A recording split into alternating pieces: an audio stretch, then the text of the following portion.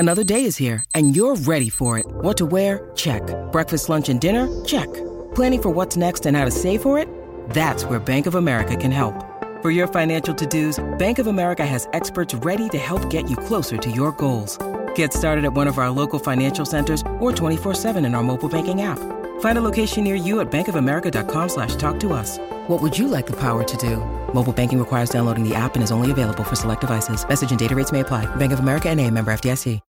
When you need mealtime inspiration, it's worth shopping Kroger, where you'll find over 30,000 mouth-watering choices that excite your inner foodie. And no matter what tasty choice you make, you'll enjoy our everyday low prices, plus extra ways to save, like digital coupons worth over $600 each week. You can also save up to $1 off per gallon at the pump with fuel points. More savings and more inspiring flavors make shopping Kroger worth it every time. Kroger, fresh for everyone. Fuel restrictions apply. Welcome to the New Books Network. Welcome to another rebroadcast from the RTB archives.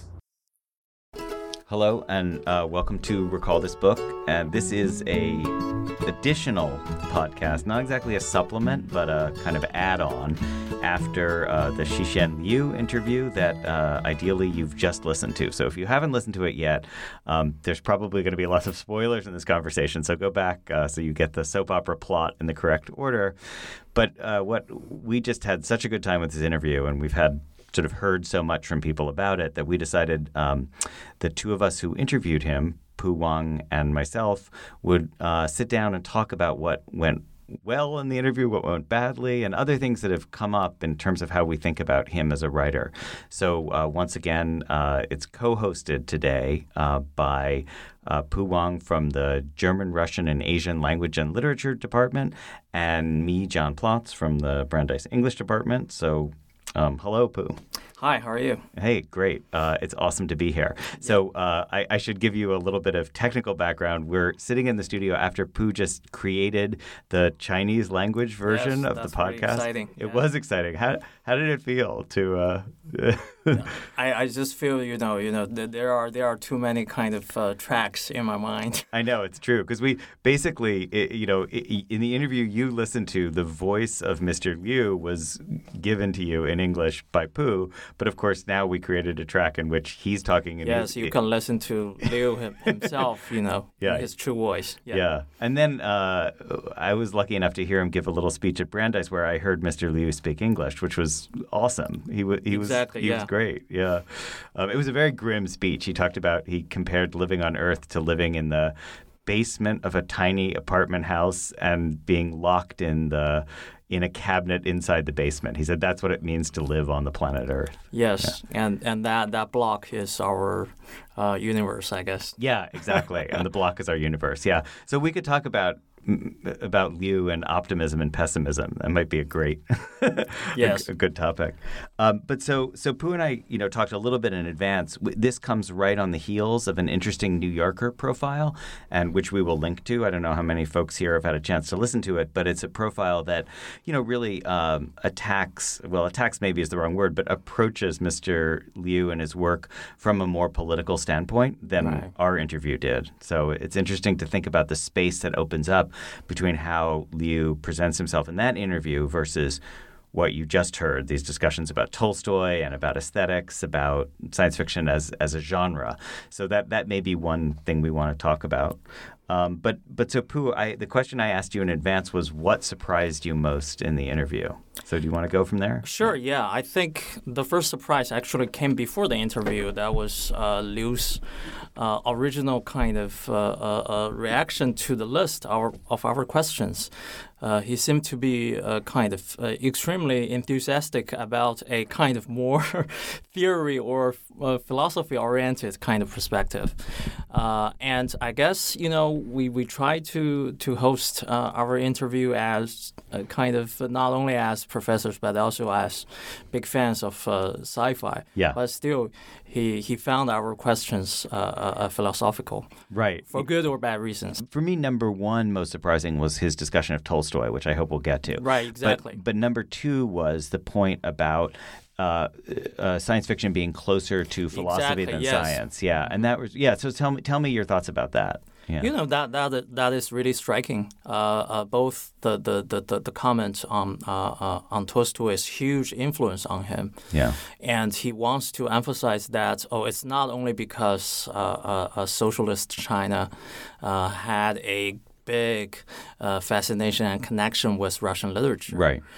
He thought it was also because of his own personality. There is just that affinity with a realist, historical novelist, who's also very philosophical, morally philosophical in many ways. Yeah. No, I totally agree with that point. I really liked the distinction he made. And, it's interesting. I've been reading this book by Slezkin, House of Revolution. Do you know this book? No.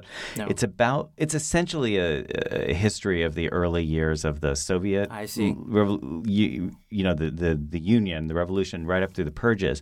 But it talks a lot about the canonical authors who were popular in the early years of the revolution. Mm-hmm. And Slezkin actually makes a point very much like Liu made, which was, sure, you could align – if you want, you could align writers like Tolstoy and Dostoevsky with a socialist – past. You could try to make them line up, but fundamentally that wasn't what was going on. There was a level of attachment to them that was not explicable just ideologically, and that really came through. And I agree with what you're saying about Tolstoy and realism, but I think the other thing that came through was the point about world building, which I think is it's a really important way to think about science fiction's relationship to realism, because obviously, you could say, in a realist novel like, say, War and Peace, you don't have to build a world because it's our real world. But we all know that isn't how novel writing actually works. Exactly, the constituting of the reality, the atomic piling up of the details is a huge part of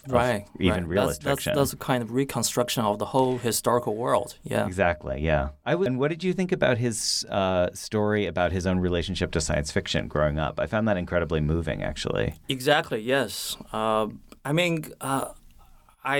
not super surprised by that, but thinking of a young boy, getting books from underneath his father's bed, reading the socialist translations of the sci-fi classics. Against the twilight of the Cultural Revolution. Right? That was really interesting. Yeah. And then, if I understood his point, the point was that there was then a kind of coming out into sunlight, right? The first generation of readers who could actually celebrate. I think his point is that if you look at certain kind of science fiction, yes, there has been a kind of a continuous tradition in modern Chinese literature of writing and reading science fiction. But people didn't see science fiction as an independent, autonomous genre. They just consider it in a less self-conscious way. But he considered himself as belonging to the first generation of self-conscious fan of sci-fi. That's really interesting. Yeah, totally interesting. And it does go to something that, Pu, you and I talked a little bit about, but I think it is being explored nowadays, which is to think about how strong an analogy you would make between the current generation of Chinese science fiction and the golden age of American sci-fi, right? Exactly, yes. That way in which, because as we all know, Asimov was part of those early fan communities and then turned into, here in Boston, he became a novelist. But, that way in which there's so many things that you could look at as analogous: technological optimism, a moment of world, also, in terms of the standing on the world stage, being very high, global rise, exactly. So, what do you think about that? Do you think that? I think, Liu Cixin, as a fan of sci-fi, never enjoyed that kind of subculture, but he himself created a following of that subculture. Right now, Liu fans, of course, back in China, have become a community.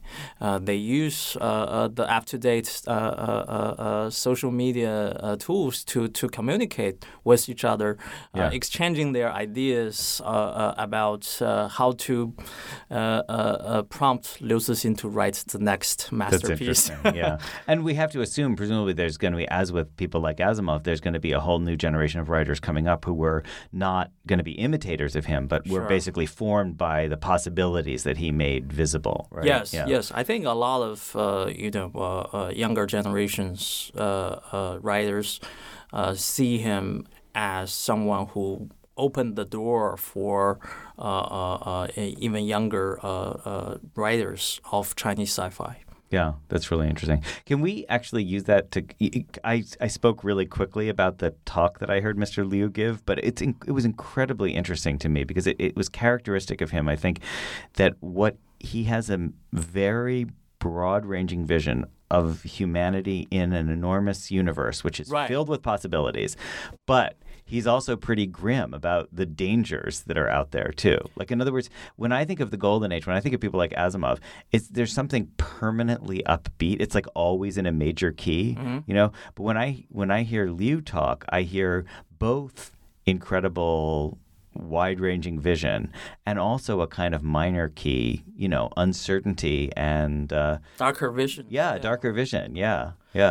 True. You know, I mean, remember in the interview, he also mentioned this internet dystopia. Yes. So if totally. every desire of mine can be fulfilled so easily with a smartphone, why do I need to move beyond this basement apartment? Right. And in fact, if I understood what he was saying, wasn't he saying that the people would actually be living literally on mainframes? Isn't that what he meant? That they were living on, in other words, they would be computed beings. Exactly, yeah. So basically the ecology of this Earth will be back to pre-human conditions. We don't need to pollute anything anymore. Right, yeah. Yeah, it's totally fascinating. Crazy, yeah. Right, and there's an Asimov novel, which I want to say is called Gateway to Eternity. We'll put the correct title up on the website, but it involves living in a world where time travel is possible, and the result is that people have become completely inward-looking, and the hero, spoiler alert, the hero of the book basically breaks the time travel loop so that humanity can go outward to the stars. So that's the same spirit as Liu was saying, which is like, we need to explore, we need to leave this planet. But with Asimov, it's just like, hurrah! Whereas with Liu, I thought, oh no, he doesn't think we're going to manage it, actually. Right. I think, you know, if we take the three-body problem trilogy into account, then it's great to have interstellar travels, but it doesn't lead us to any better place. Actually, it comes with huge risk. Right. So, and for those of you who haven't read, we'll try not to give away the vital details of the novel, but there is a reason, like this title of the second volume, The Dark Forest. Is that the same in Chinese? Exactly, Yeah. So the implications of The Dark Forest are very dire in terms of that notion of like, hurrah, hurrah, hey, everybody, we're here. Yeah, exactly. Oh, wait a second, we just told everybody we're here. Yeah, and we can be even reduced in our dimensionality. Right. If a kind of higher civilization eventually figure out how to deal with it, and I think that's also the power of fiction of novelistic scale. There's no kind of finite solutions or answers to questions raised. Yeah, totally. I'm really glad you mentioned the word scale here because it does. One of the connections I was thinking about is I often think about science fiction's relationship to naturalism, and if you read only one page of Liu's three-body problem, I recommend the introduction, or maybe it's the afterword, where he talks about scale, how he's fascinated by scale, that he said even as a kid he realized he could conceive of things on a vaster scale than other people could. Yeah. So one of the ways I try to describe Three-Body Problem, the trilogy, to colleagues or friends I'm trying to persuade to read it, is to say that whenever you think you've mastered the plane of the novel, it turns out it's rotated, that there's another dimension you haven't seen. So the novel itself performs that act of kind of rotation. You know? And also for me, the really exciting part, even though I sometimes find disagreements with Liu's approach or Liu's kind of predictions, quote unquote, is that whenever there is this new unfolding of a different level that comes with new civilizational options. Yeah. And that's really cool. And that's really kind of humanizing, but at the same time entirely beyond any human reality as we know it today. Yeah, that's really interesting. And maybe that connects to a question that here's another thing I was kind of surprised by. And this, you could tell me that this is just me. Sure. I okay, I'll just put it out there. I don't see what all the fuss is about 2001. Like, I don't. When he talked about how Kubrick was this genius who had transformed the way that he and so many other people saw the world, and I said, oh yeah, well, I just watched it too, but actually I watched it and I was like, I don't know. Yeah, I mean, I think Liu made a big deal of it. Yeah, he said it was just like a kind of clan. It's like a tribe, Yeah, you need to have initiation into that. Yeah, I take that point. It's like, but I totally understand. That the film is just a film. Yeah. Yeah. So I was thinking about what he said about, I mean, how would you unpack what he was saying about the different genres? First of all, I think it's clear that he wasn't saying he himself would prefer to be a filmmaker. I mean, he's happy as a novelist. But yeah, science fiction is one of those genres, or maybe we want to call it one of those modes, that what's going on in the visual sphere is often as interesting as what's going on the page. I mean, there's been some very important sci-fi movies. Right. Do you think he was saying... Was he saying that the film is the science fiction of the future, or? I think, what he said really goes against my instinct as a literary scholar. Yeah, we have me this, too. We have this deep faith in the medium of language, not to say the ontology of language. Yeah. But I think he wants to be a writer. He wants to work with language and words. Yeah. But he doesn't see any problem of having a future of sci-fi in cinema theaters. Yeah. And and also, to be fair, sci-fi has a past in cinema as well. Like, in other words, Voyage to the Moon, Metropolis. I mean, in other words, it's like as old as the film. Like, sci-fi has been there for a long time. Yeah. But he doesn't, He believes, it seems to me, he believes that if the money is there, if the financial conditions are favorable, if the technological, industrial conditions are there, we can make really great sci-fi blockbusters, even though he doesn't want to be part of it. Yeah. So speaking of which, have you seen Wandering Earth? The film? I saw it. I contributed to its box office by going to the only cinema theater that aired it. Fenway, right? Yeah. Yeah. Me too. Yeah. I know. It was a lonely voyage. Yeah, exactly. Yeah. I know. So let's talk about it. What did you think? And have you read the story too? Yeah. I read the story, in a really kind of fast, kind of cursory fashion. Me too. Yeah. I think, still, he said so many great things about the power of kind of visuality. But I see a lot, totally missing in the cinematic. It's true. Like the nature of the political struggle in the story, which you briefly alluded to, between the people who want essentially to take the whole Earth out of orbit and sail away from the sun versus the people who just want to abandon Earth. Right. That's really interesting. There's all of this kind of mass suicides. That's actually pretty Tolstoy in many ways. It's historical, novelistic kind of stuff. What I wanted to, as a way of kind of getting at politics, I wanted to ask if you shared my feeling that the movie was much more nationalistic than the story. I think so.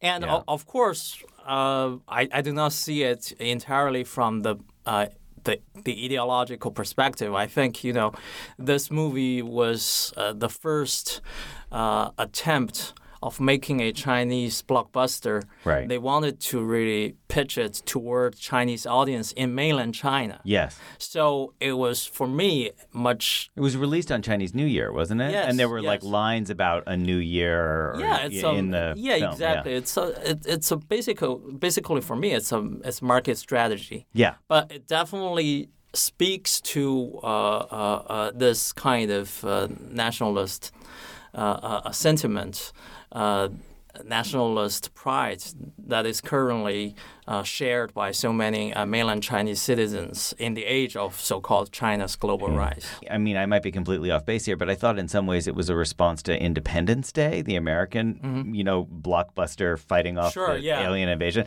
And that's like a July 4th movie, and all the heroes are American. And I did think there was a kind of tit-for-tat quality here. Yeah, exactly. I think eventually that becomes a kind of... on the one hand, some people would say, "Oh, this is a U.S.-China competition of sci-fi blockbusters." Yeah. But on the other hand, you see this mirror image. That is basically they have the same structure. The only difference is that that's U.S. Nationalism, and here we have Chinese nationalism. Yeah. So speaking of which, maybe that's a good time to talk briefly about the New Yorker profile. Sure. Just tell me, will you tell our readers about it, or tell us your thoughts about it? Or? Yeah, I think listeners, not readers. Sorry. This profile, actually got a wide distribution not only here. It's from New Yorker, so it's pretty big, but. It was also widely read back in China. Both in English, the original English, and in the translated form online. So I think in this kind of conversation between a staff writer of New Yorker and Liu, the whole conversation about sci-fi turns into the realm of politics, and especially today's Chinese politics. But of course, this is not only Chinese domestic politics, but about China's role on the global scale, especially as China being a kind of non-democratic regime. But a very important player of international community and global market.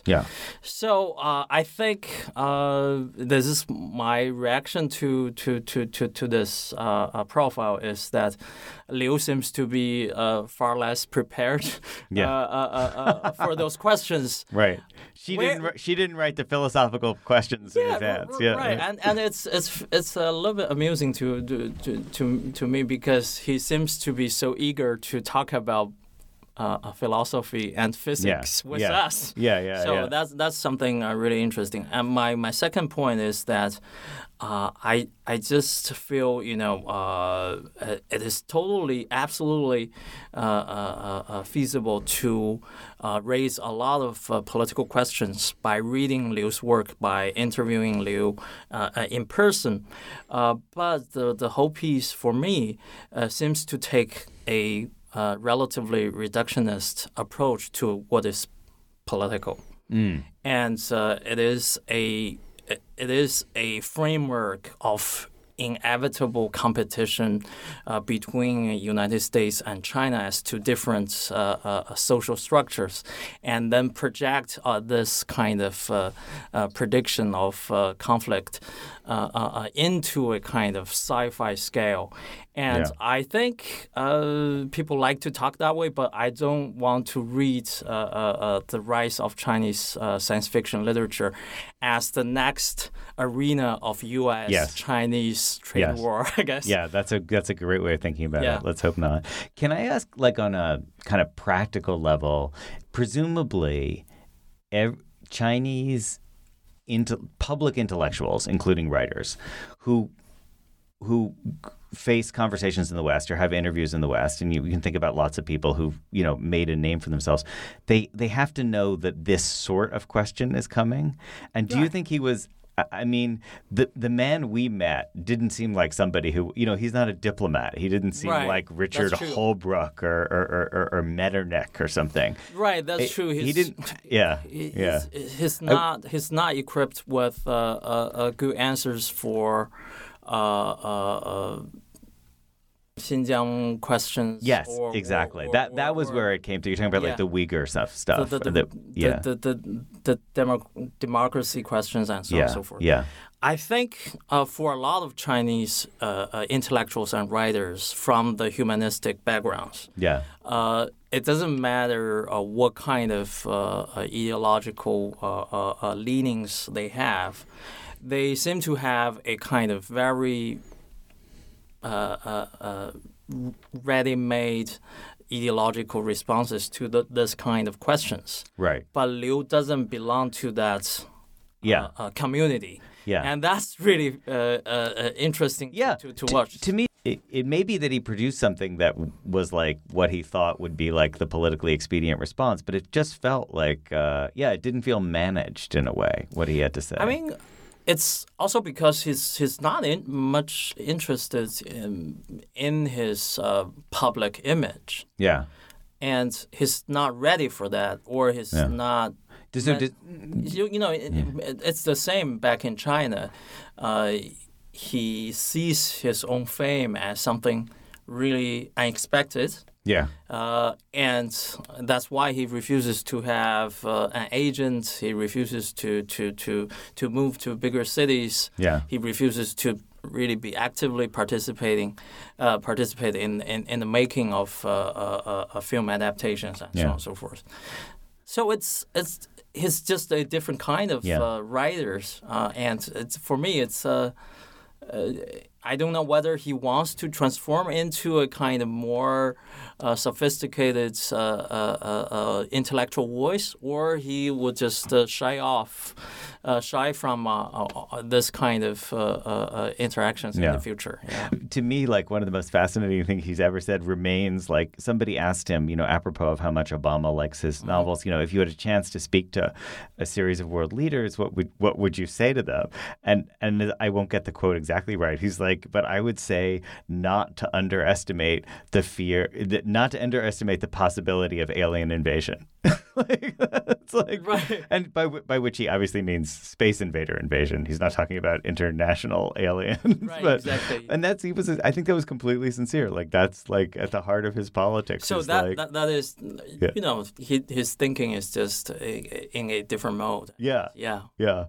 Yeah. Well, so final question, Pu. What do you think we missed? Like what when you look back at that interview, we got him to talk about a lot of things, but what should we have talked about that we didn't? Yeah, actually, I've given some thought to it ever since I read the New Yorker piece. Yeah. I think if I were a New Yorker staff writer, not only a kind of Brandeis professor, then I would really want to ask more questions about Liu's social imagination to really follow up with all his kind of brighter or darker visions of civilization. That is, how does this Chinese sci-fi writer imagine social relations? Yeah. Yeah, and that will absolutely give us a much liberating discussion of the political. Actually. Yeah. And I think that is a little bit missing in our conversation. Yeah, I agree. I mean, I hear what you're saying. I was thinking about that with that image of 10 billion humans on computers. I was thinking that would have been a good place for us to say more about the virtual and like life online and yeah, exactly. The social imaginary in terms of like practical affordances of different technologies, but also, the larger political implications of living together and living apart. And, exactly, yeah. Yeah. Well, it was a fascinating conversation nonetheless. Yeah, I like it very much. I think, we're digging a lot out of this writer. Yeah, I don't want to, do too much self-congratulation, but I think our kind of interview with Liu is pretty valuable because we definitely made him talk a lot about philosophical issues. I know. Next time we're gonna have an all Tolstoy podcast.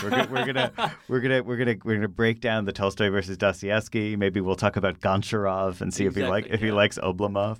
But I was gonna say, Pu, you should come back sometime. We should, you Thank should. You for having me. Yeah, totally. And if we should do it again. If you want to pick a different writer for us to interview, I liked this dual language format. So we should think about that too. Right. As long as we can endure the labor. Yeah. Yeah, I know. Well, that you all credit to you.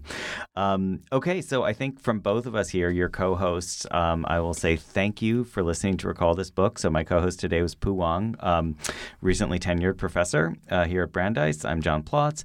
And as always, our thanks go to Claire Ogden, who does the technical and audio editing, and Matthew Schratz, who manages our website and social media, and to Brandeis University for the support. And please, to listeners like you, please do forward this to other people you think might be interested in listening.